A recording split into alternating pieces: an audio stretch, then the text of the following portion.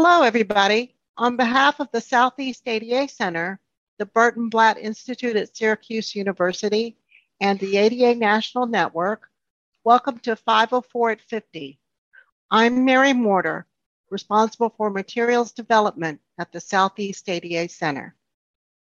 The 504 at 50 is a special interview series created in recognition of the 50th anniversary of Section 504 of the Rehabilitation Act.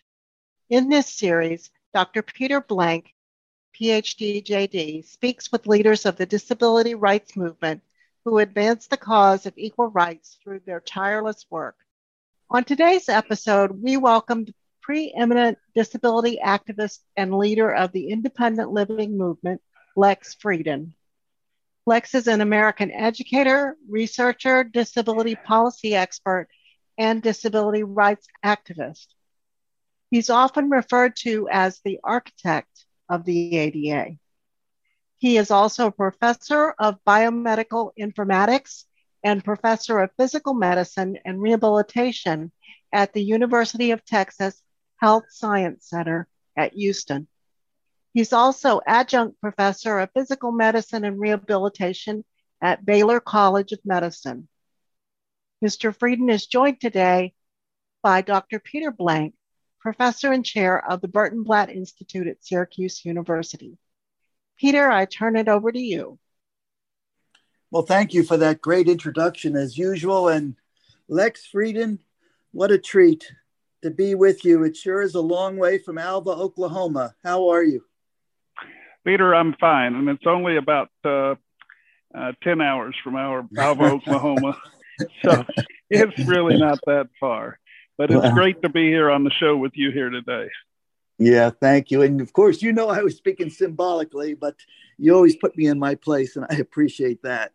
For our listeners, Lex is a dear American. I don't know how else to say it. One of our mutual dear friends, Dick Thornburg, put it that democracy is not a spectator sport.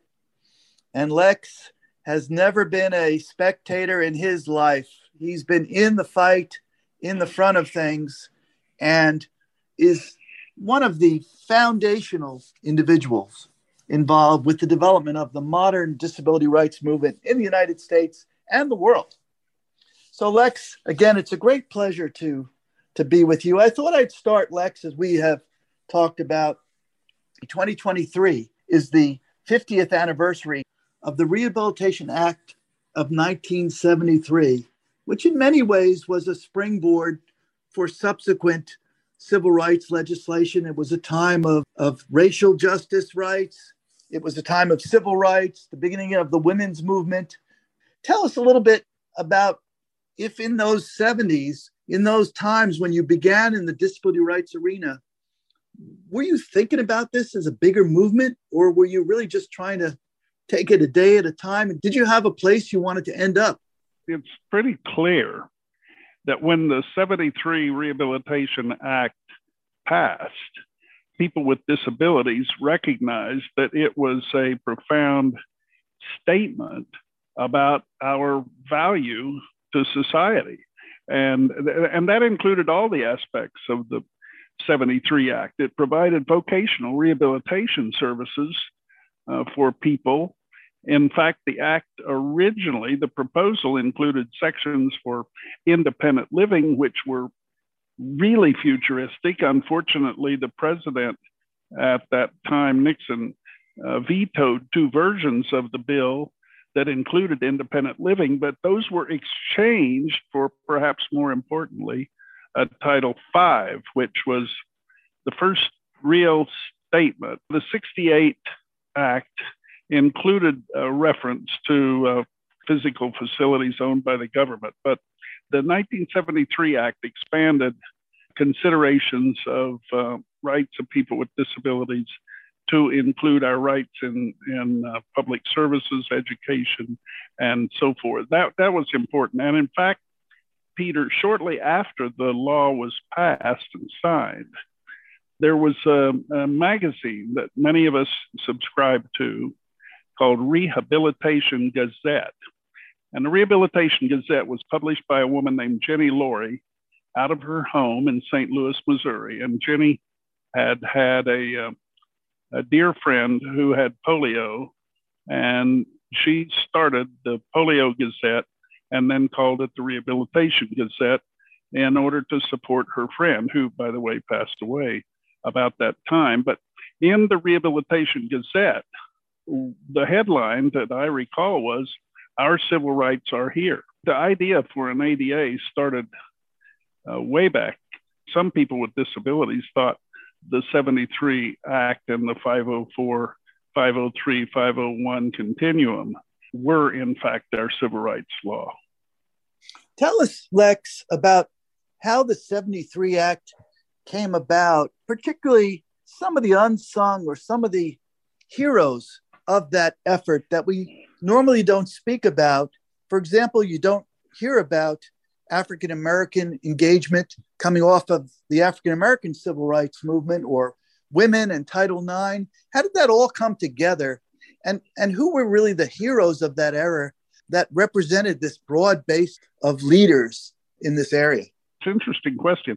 The 64 Civil Rights Act included amendments in the 60s made by people like Hubert Humphrey that would have extended the Civil Rights Act of 1964 to people with disabilities. We've documented amendments to the act that were made, proposals of amendments that included people with disabilities in the listing of covered folk. And those amendments were obviously never included in the civil rights law. And part of that was because the leadership of the civil rights movement at the time did not believe that the type of discrimination people with disabilities faced was equivalent to the discrimination they faced. And furthermore, the women at that time had not made a very good case to be included. In the early 70s, the disability movement kind of verged away from the Civil Rights Act because we'd been pushed aside, and the women's movement the same. And those two threads were moving forward at the same time. But Peter, I never recall any kind of coordination or collaboration or even discussion in the 70s beyond a kind of a casual at a national meeting or something. Look, can we cooperate? And the other group saying, no, it's, you're on your own. And some of the unsung heroes, I know we've talked about that from time to time, several congressmen and other leaders in making sure that the 1973 Act came about. Does some come to mind? Ted Kennedy, probably the most significant actor there, because he's the one that put the Title V provisions on the floor of the Senate right before final passage of that bill. There wasn't any debate to speak of, wasn't any controversy about it. The members of the Senate and the House who didn't understand it just made the assumption that Kennedy knew what he was talking about. They were tired of this bill having been vetoed twice, and now here it comes again. They just wanted to get it done. So that sort of slipped through, I think. But other heroes included the senator from West Virginia, Jennings Randolph. There were, some other old timers whose names I don't recall now. I could probably look them up in the library, but they were keys to the Vocational Rehabilitation Act, which really was, as I said before, a very significant piece of legislation at that time. In fact, I'm sorry that the many of the provisions in that act have now been folded into other laws, and it's not nearly as significant in my judgment as it might have been. The 504 language itself was drawn in many ways from the Civil Rights Act and Title IX, which preceded it, which involved educational issues for women.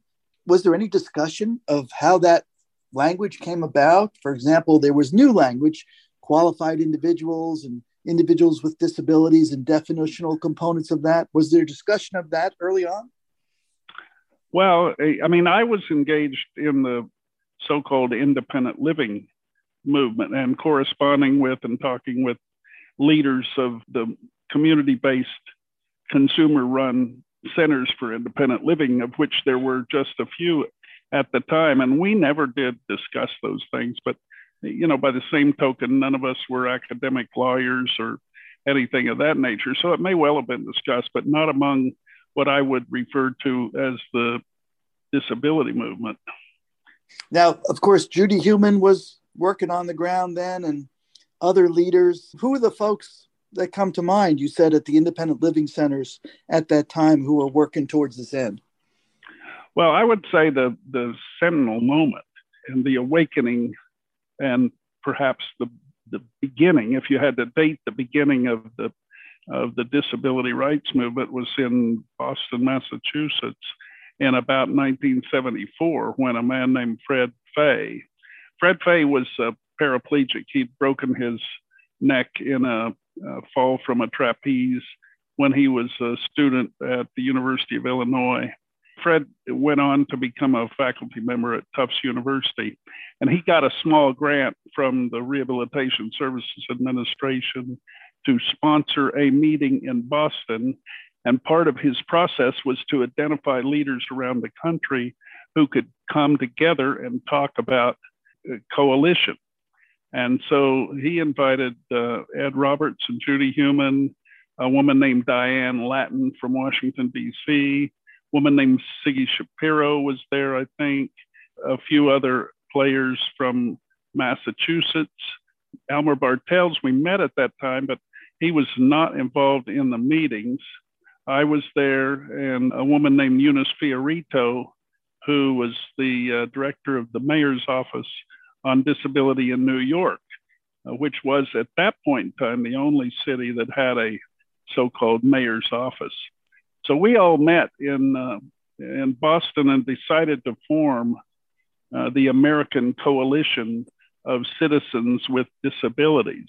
And our objective was to work together, groups united around the country, to be sure that the regulations to Title V were written so that they were enforceable, and so that people with disabilities could indeed obtain their rightful place in the programs that we were concerned about, which were primarily public services and education at that point.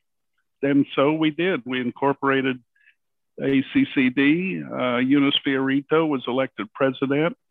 I think John Lancaster from the PVA was the vice president. Judy may have been the treasurer. I was the secretary. The group that we wanted to form was intended to be cross-disability. And we went to a lot of effort to assure that we had representation from virtually every disability group. We were joined at that time by the founder of the National Association of the Deaf, Fred Schreiber, who was a member of our board. We had a woman who was working with the intellectually disabled people, at that time, retarded people. And excuse me for using the reference, but that's what it was called. We tried to get broad representation, and I think we're generally successful in doing that. And we formed the organization to be an organization of organizations, which enabled us to go to the Congress and to the administration and say, we represent X million people with disabilities. Had we chosen to make it a membership organization of individuals, it would have been much more difficult for us to make that argument. But because we had all these large national organizations working together, we simply added up all their membership and pointed out that we were clearly representing them in our coalition. We also formed state coalitions to be sure that we had representation from every state and territory. We had a model for doing that. We had a template, a plan. Those of us on the board, and we hired a director, Frank Bowe, went all over the country promoting this idea of organizing state disability rights coalitions. We still have the Texas Coalition of Citizens with Disabilities, for example. Some of those organizations are still alive. That I think was a very important initiative that led to the modern disability movement. And that at that time was novel. There hadn't been a coalition across disability, at least to that degree of effect prior to that. Exactly right. I mean, and there was little need for it. And we've drifted back to the pre-coalition days, frankly. And in my opinion, the groups representing different types of disability are reinforced to behave as individual groups and not as collectives or in coalition, because the way the law works, each of these groups seeks funding from the federal government. And the federal government chooses, for a number of reasons, to divide up the funding at the federal level. So there are streams of funding that support different groups. And there are laws that are promulgated to support the interests of individual groups. And because of that, there is little incentive for all these groups to work together. They're conditioned by the legislation and the funding streams, and by the way they raise money in the private sector. They are conditioned to be independent from one another and not to work together. And so during the late 70s and the 1980s, we were able to use everybody's demand that there be a civil rights law protecting people with disabilities from discrimination. We were able to use that theme to bind all these groups together. And for that moment in time, 10 or 12 years there, we had an effective national coalition that included virtually every type and represented every type of person with a disability in the United States. But as soon as ADA passed, that coalition began to break down because the groups drifted back to self-representation, to survival of their own specific personal public interest groups. I don't want to get ahead of ourselves, but that's such an important observation. Why did that happen after the ADA? And then we'll come back to the 70s and 80s. Well, you know, we set it up in a way. We cast that.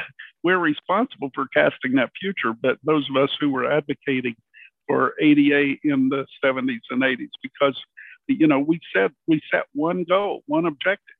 You know, our moonshot was the ADA. You know, President Kennedy said the nation should come together to put a person on the moon by a certain date. And we patterned our approach, our call after that kind of message. Our moonshot, our call to action was the ADA. You made that analogy at the time. You actually thought that. Absolutely, we did. It was an obvious analogy, and it worked. It brought people together. It made them make the ADA the priority.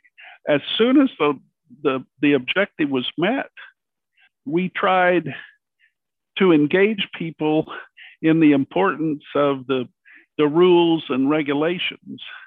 But we had been so effective in our lobbying with the administration that they were ahead of us on that. You mentioned Thornburgh and Bush.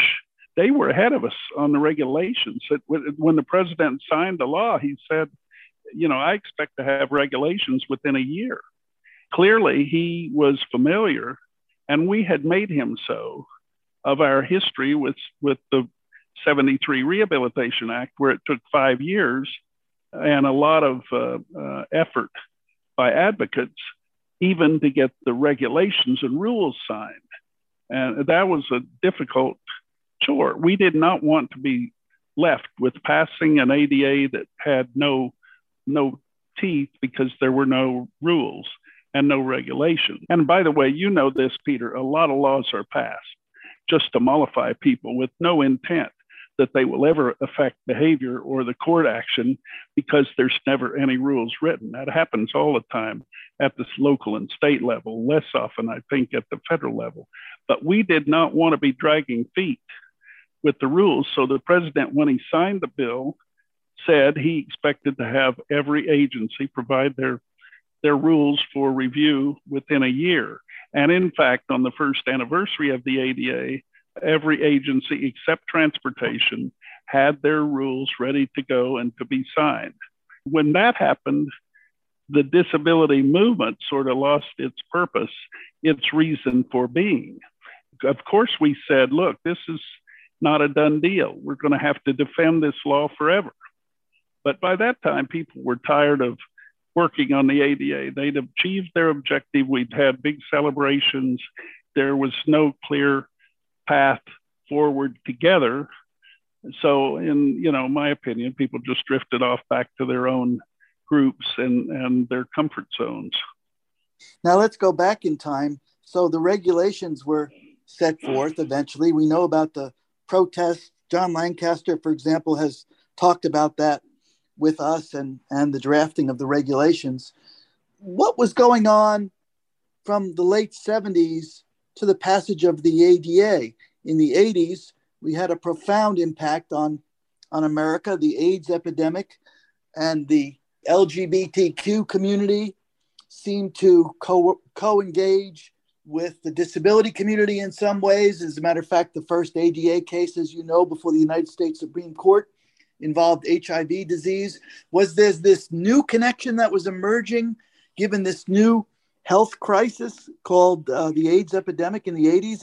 And how were you moving towards your ultimate moonshot? First of all, I think it's important for the audience to understand that you and I skipped from the rules and regulations of the ADA back to the 73 Yes. the Rehabilitation Act and Title V.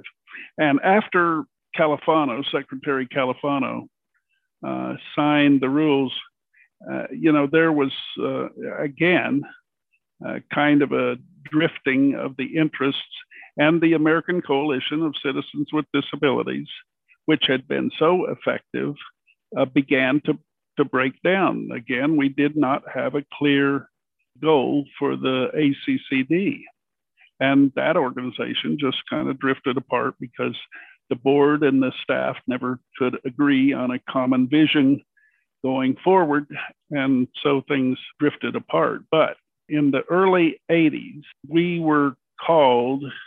a number of us were called to testify to support reauthorization of the Rehabilitation Act. And we went to Washington and we said, Title V is important, but we need to provide support for Title V.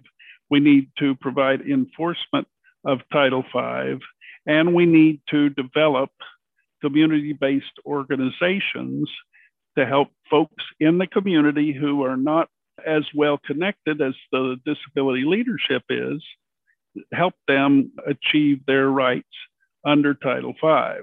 That was all in testimony before the Congress, and most of it around the reauthorization of the Rehabilitation Act. Well, given that, Senator Lowell Weicker, who was head of the committee that was dealing with the reauthorization in the Senate, decided that he would create a national council on the handicapped, and that it would be people appointed by the president who would, in fact, oversee the Rehabilitation Services Administration, including the National Research Program on Disability, and oversee the implementation of the Rehabilitation Act. And so that became part of the reauthorization bill in 1983. And the House had similar provisions that were intended to support the independent living centers, to support this notion of a national review of disability rules and laws and policies. So that passed. And the next thing to follow, from my perception, which is obviously limited to my own experience and what I've read and people I've talked to, The next thing was significant because Reagan, who was not viewed as a civil rights advocate, appointed a number of outstanding leaders to this 15-member council. And these leaders were primarily parents of people with disabilities, powerful parents. I mean, the first woman to own a bank in California was appointed by the president. His son happened to live in her garage apartment, and he appointed her to this panel. And why did he appoint this woman? Because she had children who were of short stature, and she was concerned that they were not doing well in school because the schools would not provide accommodation for them, and they had no means of recreation with other kids, and on and on and on. And so the president appointed her to the panel. The president appointed a woman, the wife of a doctor from New York, very successful physician, and Mrs. Perino had a child with a severe physical impairment. She was appointed chairman of the panel. A movie actress who had been in movies with Reagan, Nanette Fabray, who happened to be deaf, was appointed to this panel. Jeremiah Milbank, who had been the treasurer of the Republican Party and of the Reagan campaign, was appointed to the panel. And Mr. Milbank and his family had been supporting philanthropy for people with disabilities literally for decades. And all these people had an interest in disability, and they hired me to be the executive director, and Justin Dart was appointed to be the vice chair of this panel. And these people didn't want to sit around and just have tea parties, as you might expect. They actually thought the president appointed them to do something important and to do something good. And Justin and I basically convinced them that that would be the passage of a bill that would eventually be called the Americans with Disabilities Act. What year was that, Lex? That was 1984. I was an academic. I mean, I didn't know how to lead a presidential panel, but I knew how to write reports. And I knew the government loved reports. And I knew it took reports to get much done in the first place. I suggested we write a report to the president and Congress, and Weicker supported that by including a reference to it in the bill that created the council. And we made our first report. It was scheduled to go to Reagan in 1986. And the principal recommendation in the report was to have a law that prevented discrimination on the basis of disability. Now, it's important, Peter, to know that we did not call that an anti-discrimination or civil rights law in our report and in our rhetoric. We called it an equal opportunity law. And that was kind of a euphemism. Everybody knew what we were talking about, including the president, but he felt more comfortable with reference. What was your organization called at that time? That was the National Council on the Handicapped. We wrote that report, and there were 12 primary recommendations. The report was taken to the White House. We were supposed to meet with Reagan. We had set up a Rose Garden press conference where the president was going to receive the report and welcome it and say it all should become law. Unfortunately, the Space Shuttle Challenger blew up at the morning we were supposed to do this, and the press conference was canceled and yada, yada.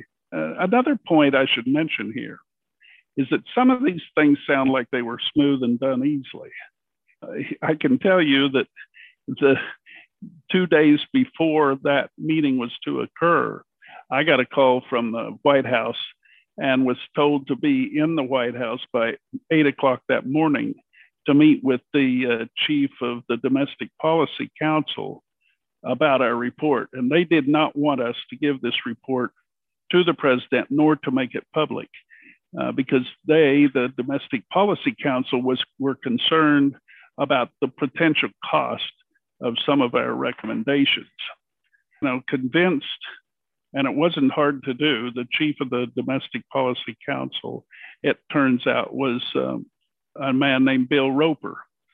And before I went to meet him, I learned that he had studied rehabilitation, medical rehabilitation at the University of Alabama at Birmingham, and he was a rehabilitation doctor. And I said to him, you know, you and your colleagues do a lot of work to keep people like me alive and to make us as independent as we can be. And what do you expect us to do? Sit home and watch television because we can't use the public services and we can't get work? He said, is that what you're saying in this report? I said, you read it again, and that's what you're going to read. And he said, well, as far as I'm concerned, the president will be very happy to receive this report. So, you know, we had to talk our way through a lot of barriers in those days. That was just one example. But we wound up meeting with the vice president because the president's calendar was full for weeks after that. Happily, George Bush, who had not been involved to that point, read the report before we brought it to him. We were told that we had a photo op with the vice president, and it turned out that the vice president intended to spend time with us. And he told us, you know, you can have your photo taken with me, but I want your time. And he told us that he and Barbara had read that report and decided it had substance and merit because they had a child who died who had a disability that they were concerned about. And they had a son, one of their boys, who had difficulty reading and henceforth difficulty in school. And they didn't think that he was receiving a good school education because the schools weren't prepared to accommodate him. And so they understood what we were trying to do. And the vice president said he would pass it along to the president, who he was sure supported it. But more importantly, he said, if I can help you further in the future, I'll be glad to do that. And, you know, just coincidentally, he 2 years later became president. And that was the first thing that he mentioned in his first speech before a joint session of Congress. Bob Dole was on the scene then. Was he aware of what was going on? Bob Dole and Lowell Weicker and Orrin Hatch were three Republicans. Actually, Weicker was a centrist, but they were three Republicans who understood what we were doing, and we briefed them routinely through the process of writing the report, through the process of advocating for the ADA. And Dole had influence because he was the leader of the Senate. Weicker had influence because he had a child with a disability, and people were well aware of that. And Orrin Hatch had a brother with a disability. And those three members of the Senate sort of greased the wheels with the other members of the Senate. They played vital roles. On the House side, we ran into Steny Hoyer, who it turns out his wife had a disability. We learned that from the Epilepsy Foundation. And Steny Hoyer became a leader and an advocate, along with Steve Bartlett, a Republican from Dallas, who always thought he was my congressman and felt obliged to support the ADA. But Bartlett understood more clearly the economic sense of the ADA. And Bartlett, a strong Republican, was concerned about federal costs of compensation programs, Social Security, and so on. And his objective was to provide an opportunity for people to earn more money and keep more money and have more money.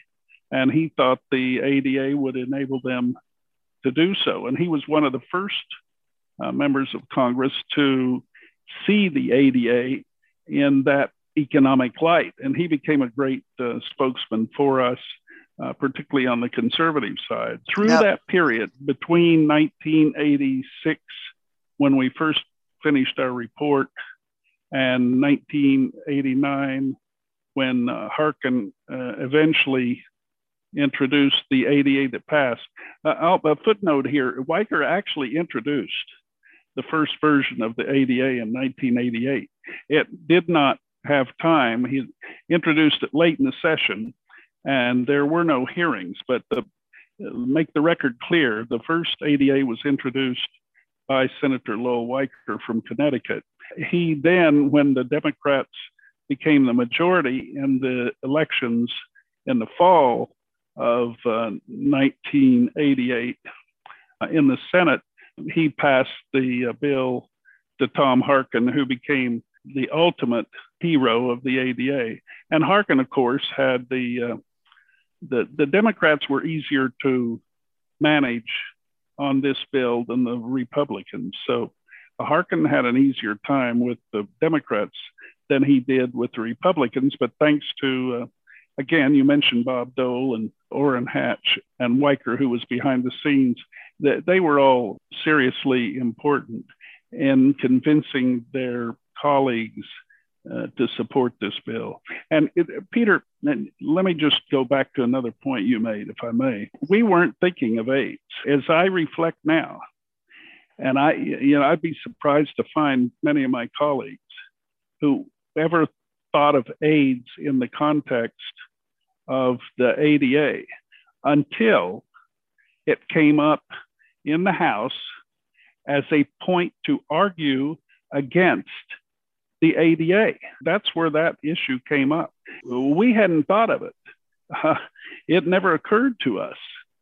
But some members of the House, and one member in particular in the Senate, did not want the ADA to pass under any circumstances.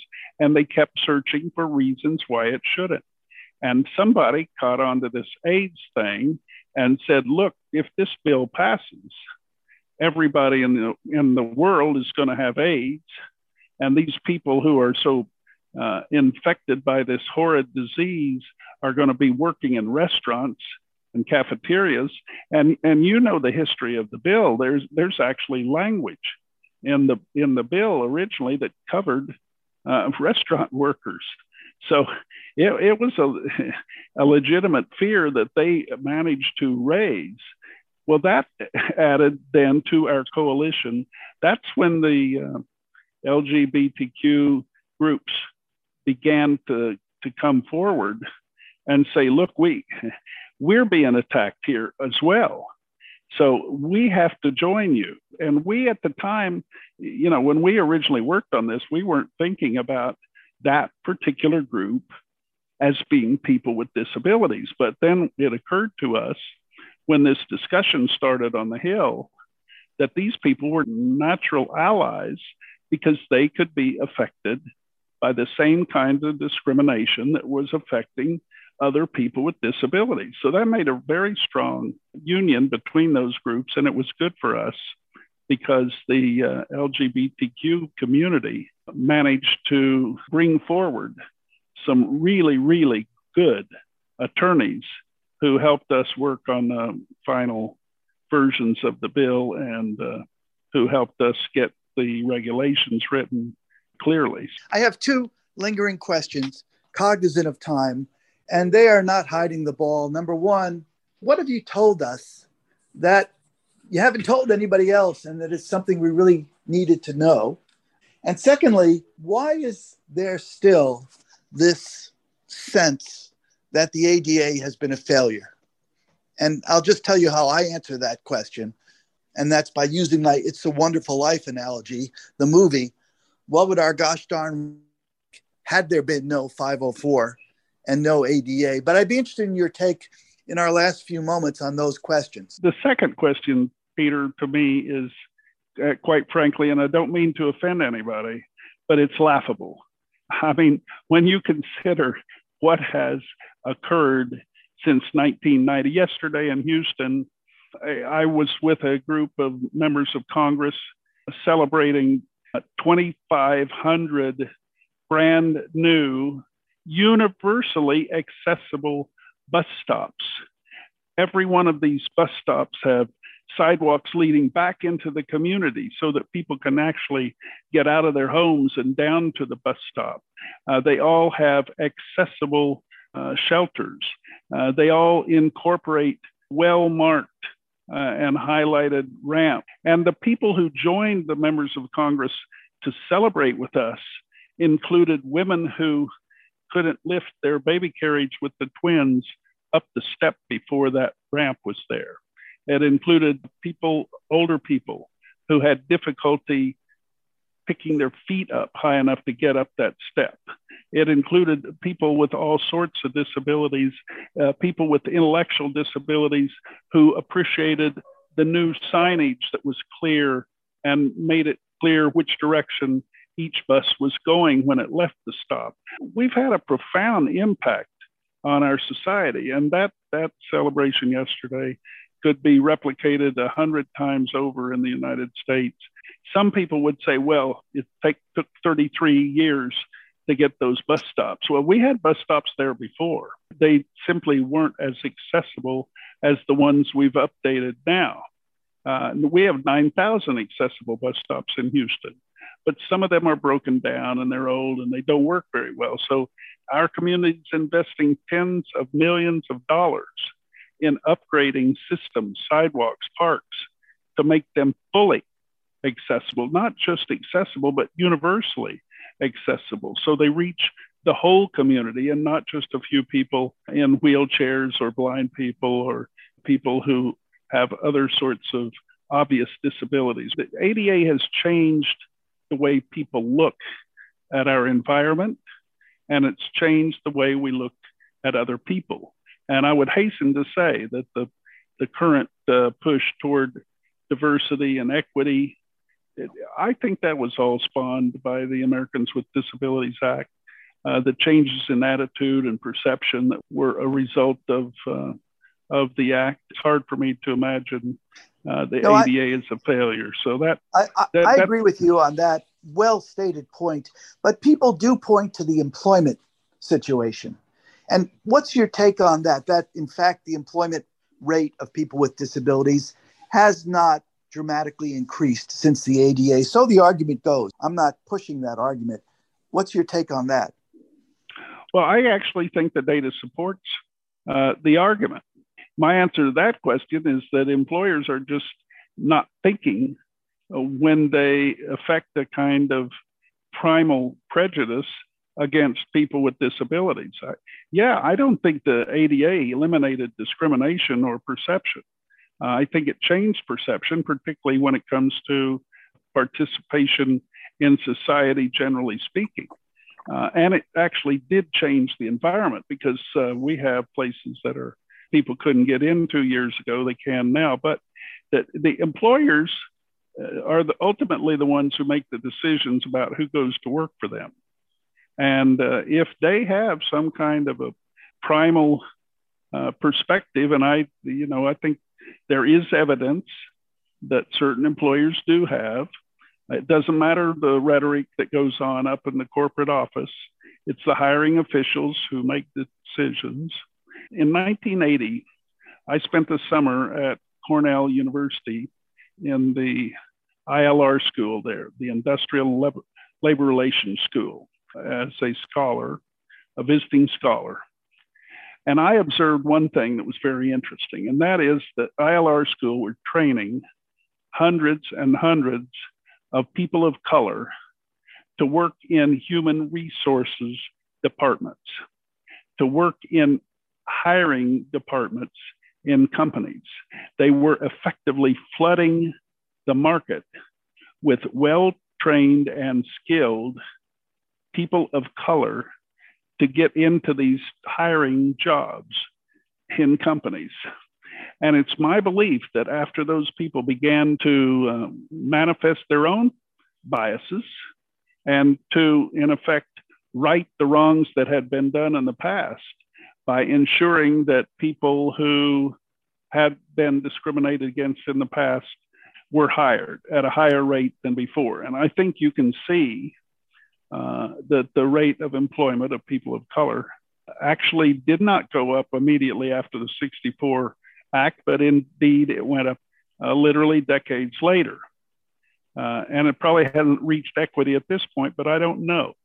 I'm not surprised from that standpoint that employers continue to discriminate on the basis of disability because they don't know better, and it's hard for them to understand how to accommodate and the cost of accommodation. And we haven't done a very good job of convincing them that accommodation can be made easily and cheaply, because they look at people one at a time and they look at the rules and they say people have to be addressed one at a time. And they think about hiring 100 people with disabilities who all have individual accommodation needs. And it never occurs to them that the accommodation needs, while varied, are cheap and easily provided. And so they just ignore the question by not dealing with it and not hiring the people. That's my theory. There's no evidence to support that. I think there are probably reasons why that employment rate hasn't gone up more than it has. We're studying that at the Burton Blatt Institute's National Center on the Future of Disability Employment Policy. Let me say, Lex, recently, as you know, I gave a talk and wrote an article titled something like "Why America is Better Off Because of the Americans with Disabilities Act." And even though I happen to think you're a prophet, you may not think so. Where are we going now? It's such a coarse political environment. The world economic scene is disabled. We have war. What's the future for the next generation of young advocates? What's the message for them, and what hopes do you have for them? Well, the message to them is work together. Young advocates have more tools than we ever had. When we started, the only way you could communicate was by a letter that took 5 or 6 days, or by a phone call that most of us couldn't afford to make. Simple as that. Now people can Twitter one another, text one another, do whatever they want to be in touch with one another real time. And they need to use that power, and they need to be working together. And the organizations like the American Association of People with Disabilities and their leader, who should be well known to all of us, Maria Town, have the knowledge and skills and the gumption to effectively make our world a better place for all of us here in the United States and around the world. So I think we should be supporting collaborative, working, collective, representing organizations like the American Association of People with Disabilities. And I think that young leaders are perfectly capable of moving us forward at a faster rate than we have been in the past. So I think it's a matter of choice. What direction do they choose to take? What do they choose to solve in the first place? And how much can they manage at one time? I have high hopes for that kind of leadership. And I can mention a dozen other people here, just think of them right now. I won't do that, but I do believe that there are leaders in every disability group, probably leaders in every community. And if those leaders would begin to talk and get their members and colleagues to begin to talk better, communicate better, to relate around policy issues, then they can have an effective impact on the future. Peter, I'm concerned about people who have limited income, people living in communities that are not well served, communities that don't have enough food nearby, that don't have good housing. I'm concerned about people who are not able to get health care, who need it. And I think we need to reach those people. We need to represent them. I think we're too often moved to represent people who are more like some of us, who have had achieved the opportunity to get good jobs.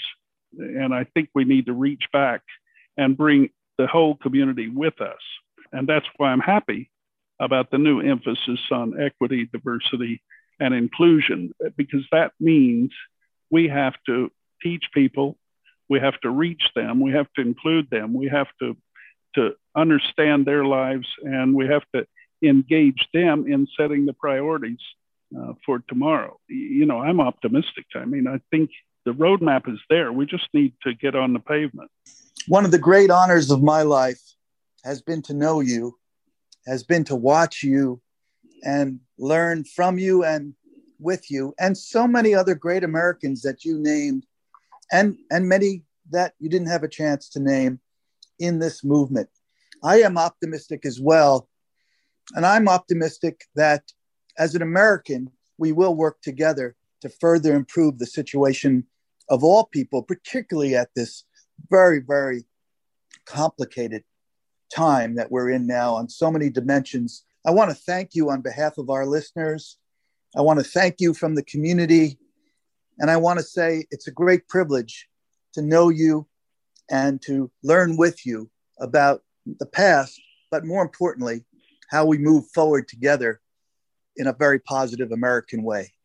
Thank you, Lex. Peter, it's been a pleasure today. As always, regard for one another is mutual. And I appreciate this opportunity to share time and reflect on the past and also on the future with you. I look forward to the next opportunity to do so. Thank you.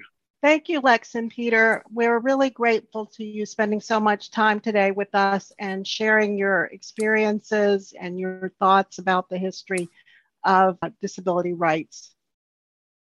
Listeners, you can access this and other 504 at 50 interviews at its website, section 504at50.org.